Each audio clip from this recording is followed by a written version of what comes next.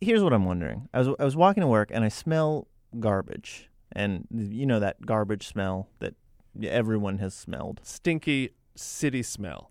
And I was thinking, wherever you go in the world, that smell is always the same. People throw away things that smell very different in different parts of the world, but the smell that comes out of the trash can, always identical. On the line with us now is Rachel Burks. She's a chemist at Doane College. Ray, can you explain this? Well, no matter where you go, people are going to be eating stuff with proteins.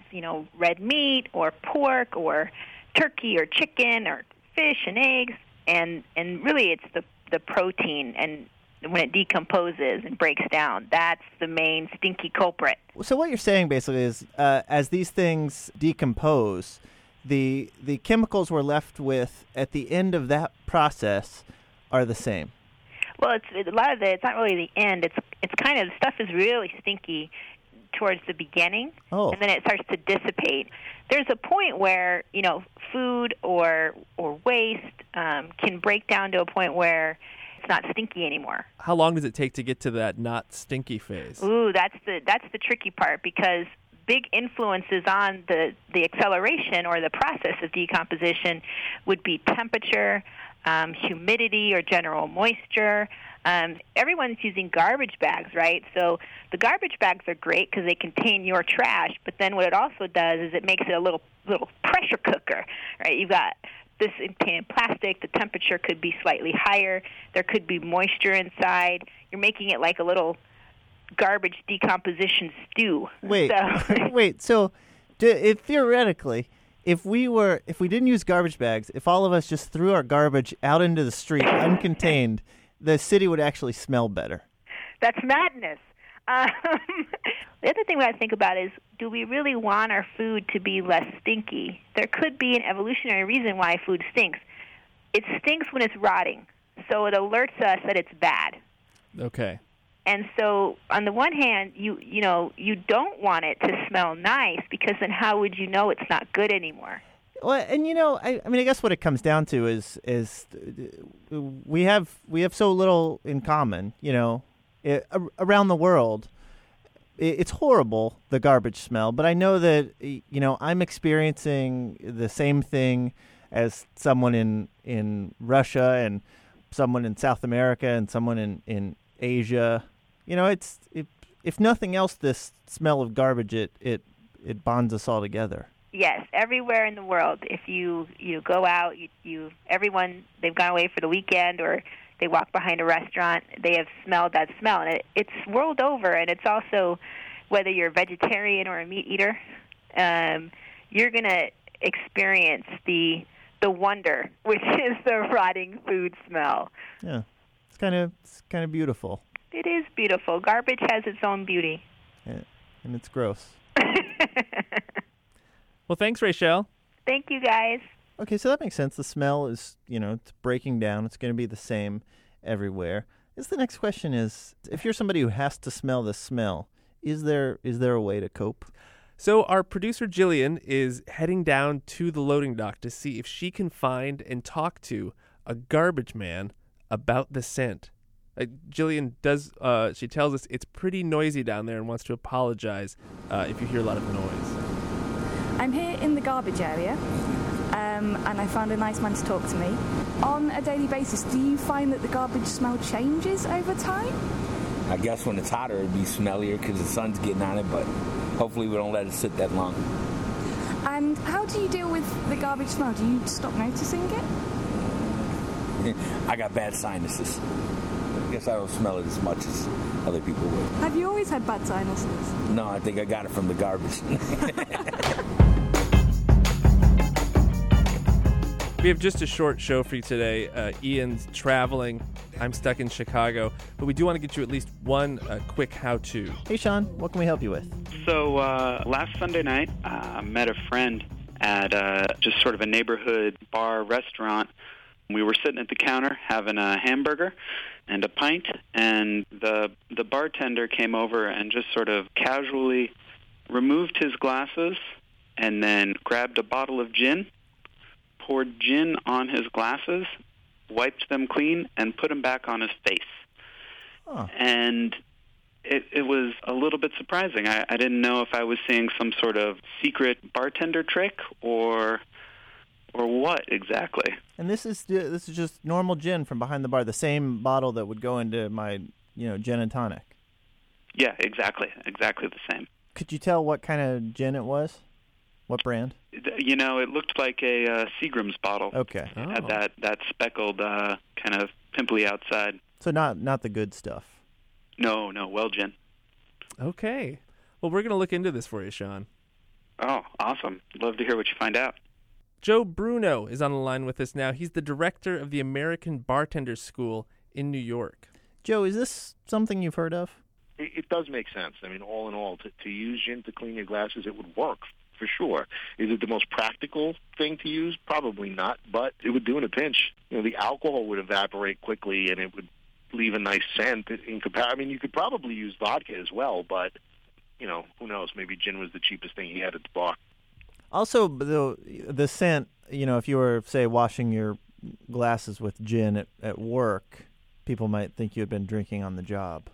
Yeah, that's true. I mean, years ago, they did use gin as a go-to type mouthwash. So, really? You wouldn't want your employers to think that you were drinking gin on the job either, but old school, yeah, it was a mouth rinse. So, because the germs would be killed by the alcohol. By the alcohol, yeah. And it's kind of a fresh taste. Right, exactly. And you can swallow it when you're done. Right, if you wanted to. Yeah. Gin always was initially meant as a medicinal type liquor. I mean, most liquors were developed as medicine to begin with, but gin especially. So, I mean, it makes sense that it would have an astringency like witch hazel, and even bay rum. I mean, when you think about it, there's an old shave lotion called bay rum, which is made with essence of rum and bay leaves. So it does make sense. Wait, so you could conceivably shave with rum, rinse your mouth out with gin, and then you need something to wash your hair with. Yeah, I don't know. I guess beer. That's always been the go-to for hair. Okay. In the 70s, women used beer in their hair all the time to cure split ends for whatever reason. I'm not sure why, but yeah. So you're a walking bar by the end of the day if you really wanted to be. Well, what would you do for like your underarms? What alcohol or drink would you put there? I guess Rumpelmans would make the most sense. It's strong enough to really, kill odor. What, Rumpelmans? Rumpelmans, peppermint schnapps. Oh. This is, I mean, it's interesting because we're talking about all these different ways to stay clean, but together we've created a pretty disgusting person. Yes, right. You're perfectly dressed. You look fine, but you smell like an outhouse in a bar outhouse. Like a brewery. Totally. Well, Joe, thanks so much. I appreciate the time. Thanks. We're now going to take a break from the show to hopefully make some money through ad revenue. It's not ads. It's underwriting. Right. Support for How to Do Everything comes from Trunk Club, a men's outfitting service focused on simplifying the process of clothes shopping. Here's how it works. Everyone who tries Trunk Club is matched with a personal stylist. They'll get to know what you want, and then they'll pick clothes and send them to your house in a trunk. I'm most excited about the trunk. What's it look like? Trunk Club members have 10 days to decide what they'd like to keep and send the rest back. Is it big enough that I could go in the trunk and go back to trunkclub.com? Shipping is free both ways with no monthly obligations. To try out Trunk Club, check out, and this is how they know we sent you, trunkclub.com/everything. That's /everything. We heard from Philip. Philip says he listens to How to Do Everything while delivering alcohol in the middle of the night with his delivery service. Philip, these next 15 seconds are for you. I've been driving all night, my hands wet on the wheel. You think it's like a tanker? He just has big tank full of booze, just pumps it right into you. Just full of moonshine. Just call Philip. Bring up his booze tanker. He just sticks a hose in, sucks on it to create some suction, and then dumps it in your face. She says I came, I'll come. That does it for this week's show. What we learned today, Mike? Well, I learned that if you're ever in a pinch, cleanliness-wise, just get a gin and tonic. Really, any kind of pinch, gin will help you with. As a topical lotion, if any. An actual pinch, it will cure.